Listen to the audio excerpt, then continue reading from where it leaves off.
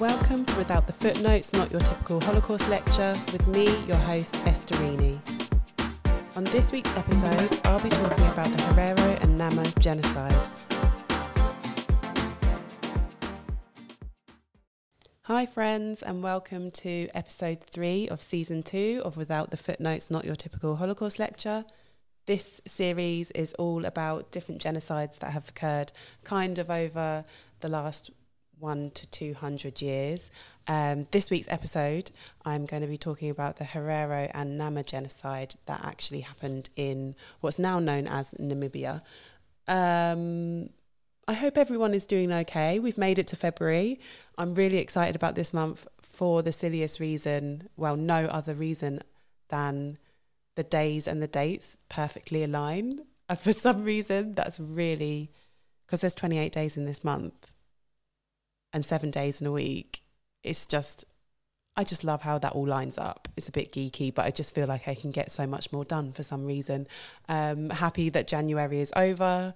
Been seeing some blue skies the last couple of days, and we're creeping out of winter. I feel like the mornings are getting lighter, and so are the afternoons, and more towards spring, and hopefully a little bit more freedom, but if anything, just warmer weather so I can actually get outside and actually enjoy the city. I mean, I'm not expecting everything to open back up, but Berlin is very green and it's very nice to be outside and like chilling if you can. And in the cold weather, it's just near on impossible. I almost froze to death yesterday at Tempelhofer Feld because it snowed.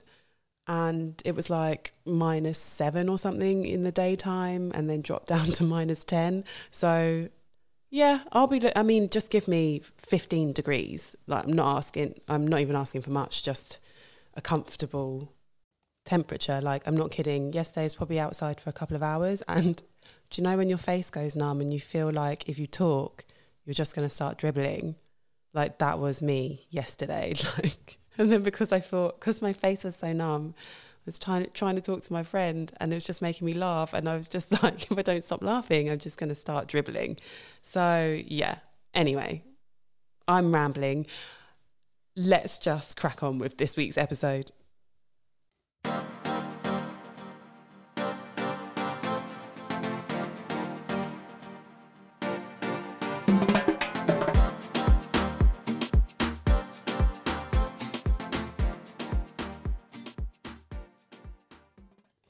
Okay, so here we go. Is everybody with me? I'm just going to dive straight in. So I did say last week that the Armenian genocide is sometimes labelled to or referred as the first genocide of the 20th century. However, this one that I'm going to talk about today actually came before that and is recognised as the first genocide of the 20th century. So my bad, I apologise. In my defence, when I was at uni many, many moons ago, I did learn about the Armenian genocide as the first one. And I think that this one, the genocide of the Herero and Nama people, somehow gets overlooked at times. And I'm not sure why. It might be because it took place in colonised Africa and there's a lot of academic debate around colonialism and genocide. So maybe that's why. But upon some reflection, I thought it was a good idea not just to do the same thing and to actually cover it here on the podcast. So we're just going to rewind a little bit to 1904 and I'm just going to take you through it. So the Herero and Nama genocide was perpetrated by the then German Empire, or Second Reich, as we learnt about last season. The Second Reich in Germany, Second Reich in a German colony, called German Southwest Africa, that is known today as Namibia. And this genocide happened between 1904 and 1907. So I'm just going to break down what happened. So Germany colonized what is now known as Namibia between 1884 and 1890. And it was a huge territory, twice the size of Germany, with approximately 250,000 people living there. As it didn't offer much by means of resources that could be extracted from the lands and the people, it became a settler colony. And we know about settlers from a couple of episodes ago when I talked about the genocide of the indigenous peoples of America. So by 1903, around 3,000 Germans had moved to German Southwest Africa to settle. Now, this settler colony disrupted the societal and economic balance of the territory, and as a result, tensions between the indigenous peoples that lived there and the German settlers over issues such as resources, so land, water and cattle mainly, began to arise. And cattle was actually extremely important to the Herero people because they were Herero and Nama people because they were pastoral people, which means they herded livestock and moved them around different areas of land according to where their resources were. And they had a huge respect for these animals. They were their livelihoods. Like, there was a huge importance placed on this cattle. So as many of you may have expected, under German colonial rule, indigenous land was routinely taken away from the native people and given over to the settlers, and alongside this, the cattle was also handed over. So as the Herero and Nama were, as I said, pastoral, having their cattle taken away caused a lot of resentment. And over the years, tensions grew as they watched the Germans slowly take over their land and their livelihoods. And alongside this, they were also used by the Germans as slave labour. So in 1903, some of the Nama people had just had enough and revolted actually against their own leader, and the Herero actually joined them the following year. Now, the main issue was over rights and access to land, as the Herero had learnt that the Germans were going to build a railway that actually cut through where they were living to make the German colonies more accessible for the settlers. And they had the aim to eventually bring more people to the colony from Europe. So alongside this, because of this new railway, they also learned that they were to be concentrated in reservations, so have designated areas of lands to live in. And because of all of that, the Herero decided to join forces with the Nama, to rise up against German colonial rule, basically. So on top of all of this, there was a lot of racial tension, as can probably be expected with colonialism, with the Germans viewing the Herero and the Nama as a source of cheap labour, likening them to primates rather than humans, calling them baboons, and basically treating them like animals, like they were less than white Europeans, basically. And as long as they were useful to the settlers, they were actually just tolerated. It's not like they had this great relationship, like they did really view them as a lesser people than themselves. And there was also economic tension because the Herero would often borrow money from the Germans, but they didn't usually have the means to pay their debts back because of the extreme interest rates that would be charged to them. So eventually, all of these tensions built up and resulted in revolts. And in 1904, the Herero, this kind of kick-started the violent suppression of the Herero and Nama people, because the Herero actually killed around 150 German settlers. And despite attempts by leaders who were there, German leaders who were there, to pacify the situation, this caused huge outrage back in Germany. And the general mood was that there should be some quick and quite brutal revenge, with the Kaiser himself calling for an eradication of the Herero people. And at the time, it was reported by missionaries actually in the colonies that German settlers also shared this sentiment and called for the cleaning up or execution of the Herero people. Now, after this, German troops were sent in droves into the colonies where the violence was taking place, and eventually by August of 1904, the Herero people had been surrounded and defeated by the German army. However, the Nama continued to engage the Germans in a war until 1907. So once the Herero had been defeated, the German army then pursued a ruthless attack on the men, women and children who had survived, Many of them were put to death immediately by being shot or bayoneted. A portion of the Herero people fled to the desert with the hope of reaching British colonies to escape the violence, and it's reported that around 1,000 people did so. However, many people died along the way. So the Germans, when the Herero fled towards the desert, the Germans actually made sure to seal it off to prevent anybody from returning. And it's been stated also that the Germans poisoned the water wells so that people had no access to clean water and would ultimately perish. So on the 2nd of October in 1904, a warning was issued to the Herero people, and I'm going to quote now: "I, the great general of the German soldiers, send this letter to the Herero. The Herero are German subjects no longer. They have killed, stolen, cut off ears and other parts of body of wounded soldiers and are now too cowardly to want to fight any longer.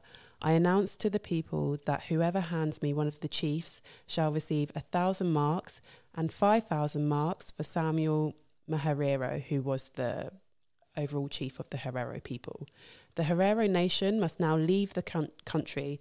If it refuses, I shall compel it to do so with the long tube," meaning a cannon.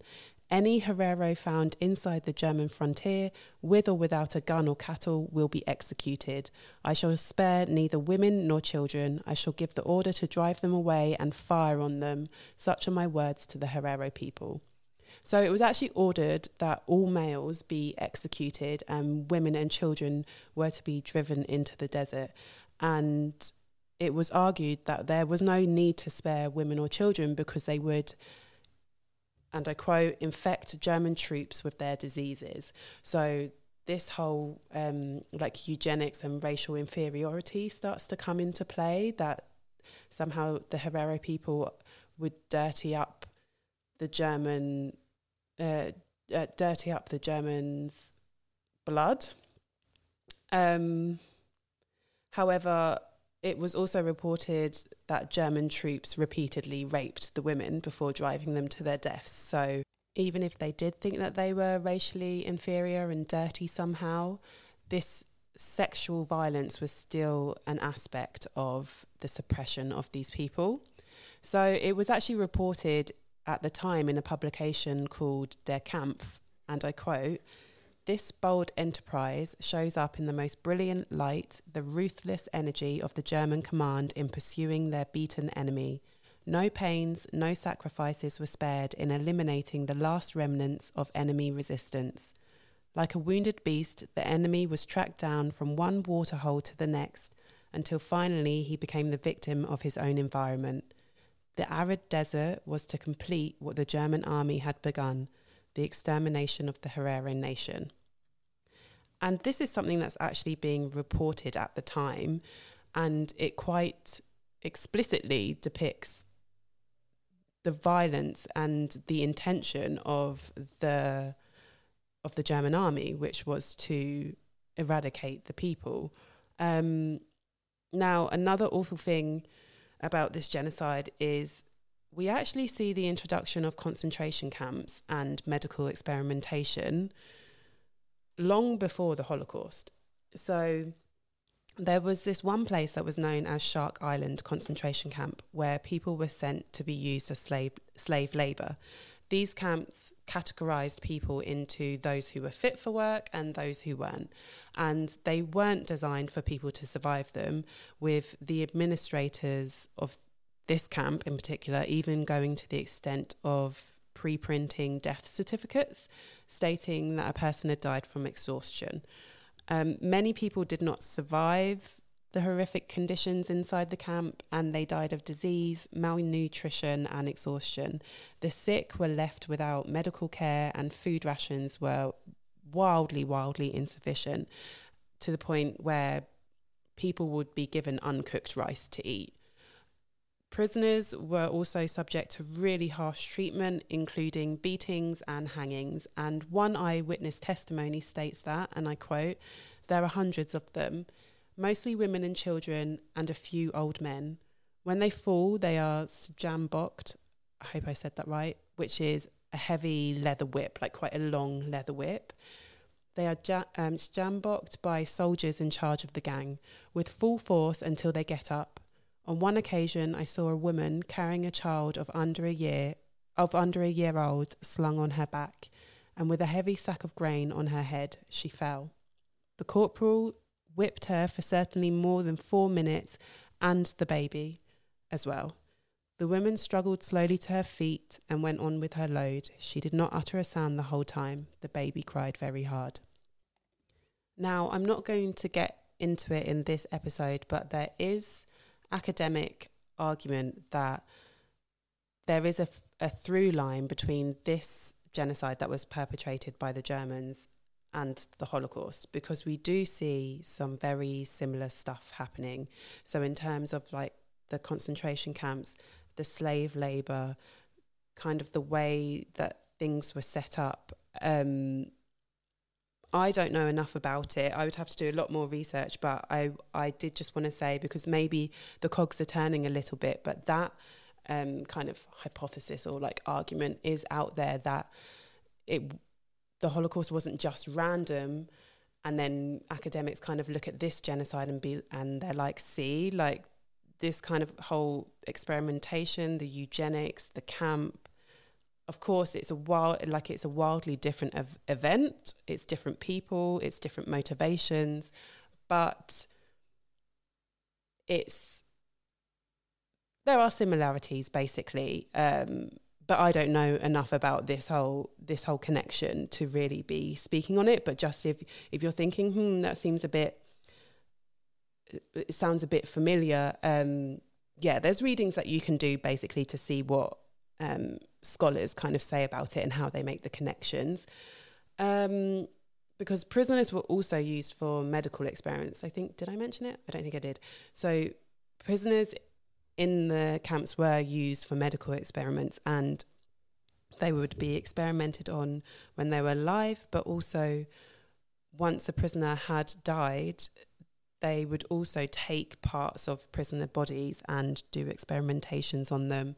And another aspect of these experiments was that they would take skulls of people who had died, and they actually sent them back to Germany for eugenic research with the hopes to prove that white people were superior to black people, basically. And these skulls stayed in Germany until 2014, when they were actually returned to Namibia to be buried. So even though this happened at the beginning of the 20th century, it took over 100 years for the skulls to be returned back to the place where they should have been anyway. So alongside all of this atrocity, the women were also severely sexually abused, and it's thought that around 80% of prisoners that were sent to Shark Island died there.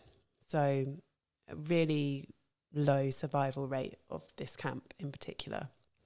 So as I said earlier, the war continued on until 1907, when the Germans suffered losses against the Nama people. And the thing that actually stopped all the violence was the Germans were just like, look, the German population were like, look, we're tired of our suffering. We're tired of hearing that we've lost more people. We want an end to this war. So that's what happened. The war was ended, and any survivors afterwards just became exploited slave labourers. So it's thought that around 80,000 indigenous people were killed in this genocide, with 80% of the Herero population perishing and 50% of the Nama. So it was a very brutal and quite successful genocide. Now, maybe like me, you're wondering, well, what did people know about it? Like, did they just do this, and like kind of people just sat idly by and just allowed it to happen? This genocide was quite wildly reported, and the atrocities that were being perpetrated were quite well known. I think the British actually did a whole report on it at one point, and that report can still be accessed today. Like if you go and look in archives, as long as there's access, you'll be able to read the report that the British did. But yeah, it was quite wildly reported, and the Germans didn't seem to really be taking any care to conceal their treatment of the Herero and Nama people. They just carried on with their brutal campaign until they decided to end the war. So that is the Herero and Nama genocide of 1904 to 07, kind of in a nutshell. If you are wondering kind of why and how this is still relevant today, the Namibian people are still seeking reparations, not only for the lives that were lost in this brutal campaign, but the lands as well, as most of the land that is suitable for growing crops and the like is still to this day owned by descendants of the settlers. So they are seeking reparations, and they're also seeking an official apology from the German government. They want the recognition, and they want they know that Germany has kind of faced their past with the Holocaust, and they want the same thing for themselves as a genocide that was perpetrated against their people by the Germans. And this week I actually found a news article that's from quite recently. It's from summer of last year, and I will put the link in the description for you so you can have a look at it. And there's a video on there kind of explaining why the Namibian people are seeking out this apology and their reparations, and you'll be able to find information about campaigns and the things that people are doing to achieve that. And also I found this documentary on YouTube, and it's called 100 Years of Silence. And I'm just going to read you the blurb of the documentary. So it's a documentary film about the near extermination of the Herero people of Namibia by German colonial soldiers in the first years of the 20th century. This history is told through the story of a young present-day Herero woman whose great-grandmother was raped by a German soldier, resulting in her light skin and eyes. Filmed in Namibia, where many mixed-race people live today, often carrying a stigma and unaware of who their German forebear was. Oh, sorry, my voice went a bit funny. I would highly recommend watching this documentary. It's about 40 minutes long. As I said, you can find it on YouTube.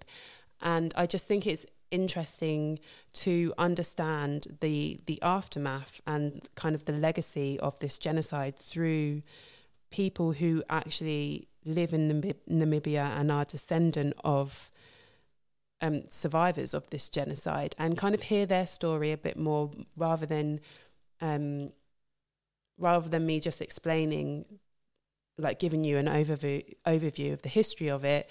To actually just engage in descendants and the kind of activism that they're doing and what their kind of legacy is and their trauma that they experience post-genocide. And I do think it's really important to humanize that side of all of this. Like, yes, we can learn about it, but we also should engage with how the survivors and the descendants of survivors feel, and how do they feel today, so that we can actually truly understand the relevancy of even just knowing about this. So yeah, I would recommend that. Won't take up much of your time, 40 minutes. And if you can't find it on YouTube, as I said, it's called 100 Years of Silence. But if you can't find it, just email me, info@withoutthefootnotes.org, or just DM me on Instagram @withoutthefootnotes, and I will send you the link. So who knows, you might be inspired. You might be inspired to join the fight somehow and help the Namibian people get the reparations that they're seeking. And that would be awesome if some community somewhere could actually get their reparations for colonialism. That would be great and very topical, I feel, given everything that went on last year and the way that we're taking a long, hard look in the mirror at our colonialist past and what that means for people today and what they need from the people that have benefited from it. So yeah, that's it. That's everything I've got for you today. As ever, please rate, review, subscribe if you are on Apple Podcasts. If you've got any, I'm sorry, I keep saying my sister did tell me off about that, but I can't help it. If you have any questions or you want to know a little bit more, or you need me to point you in the right direction, or as I said, you can't find anything, email me info@withoutthefootnotes.org. You can also DM me on Instagram, and I will do my best to get back to you as soon as possible and help you with whatever you need. So that's it for this week. I don't think I have any other news to say. Let me know if anybody did anything for International Holocaust Memorial Day. Let me know about it. I'd be intrigued to know if anybody did. And with that, I think we'll just end out the episode, and I will catch you next week. Ciao.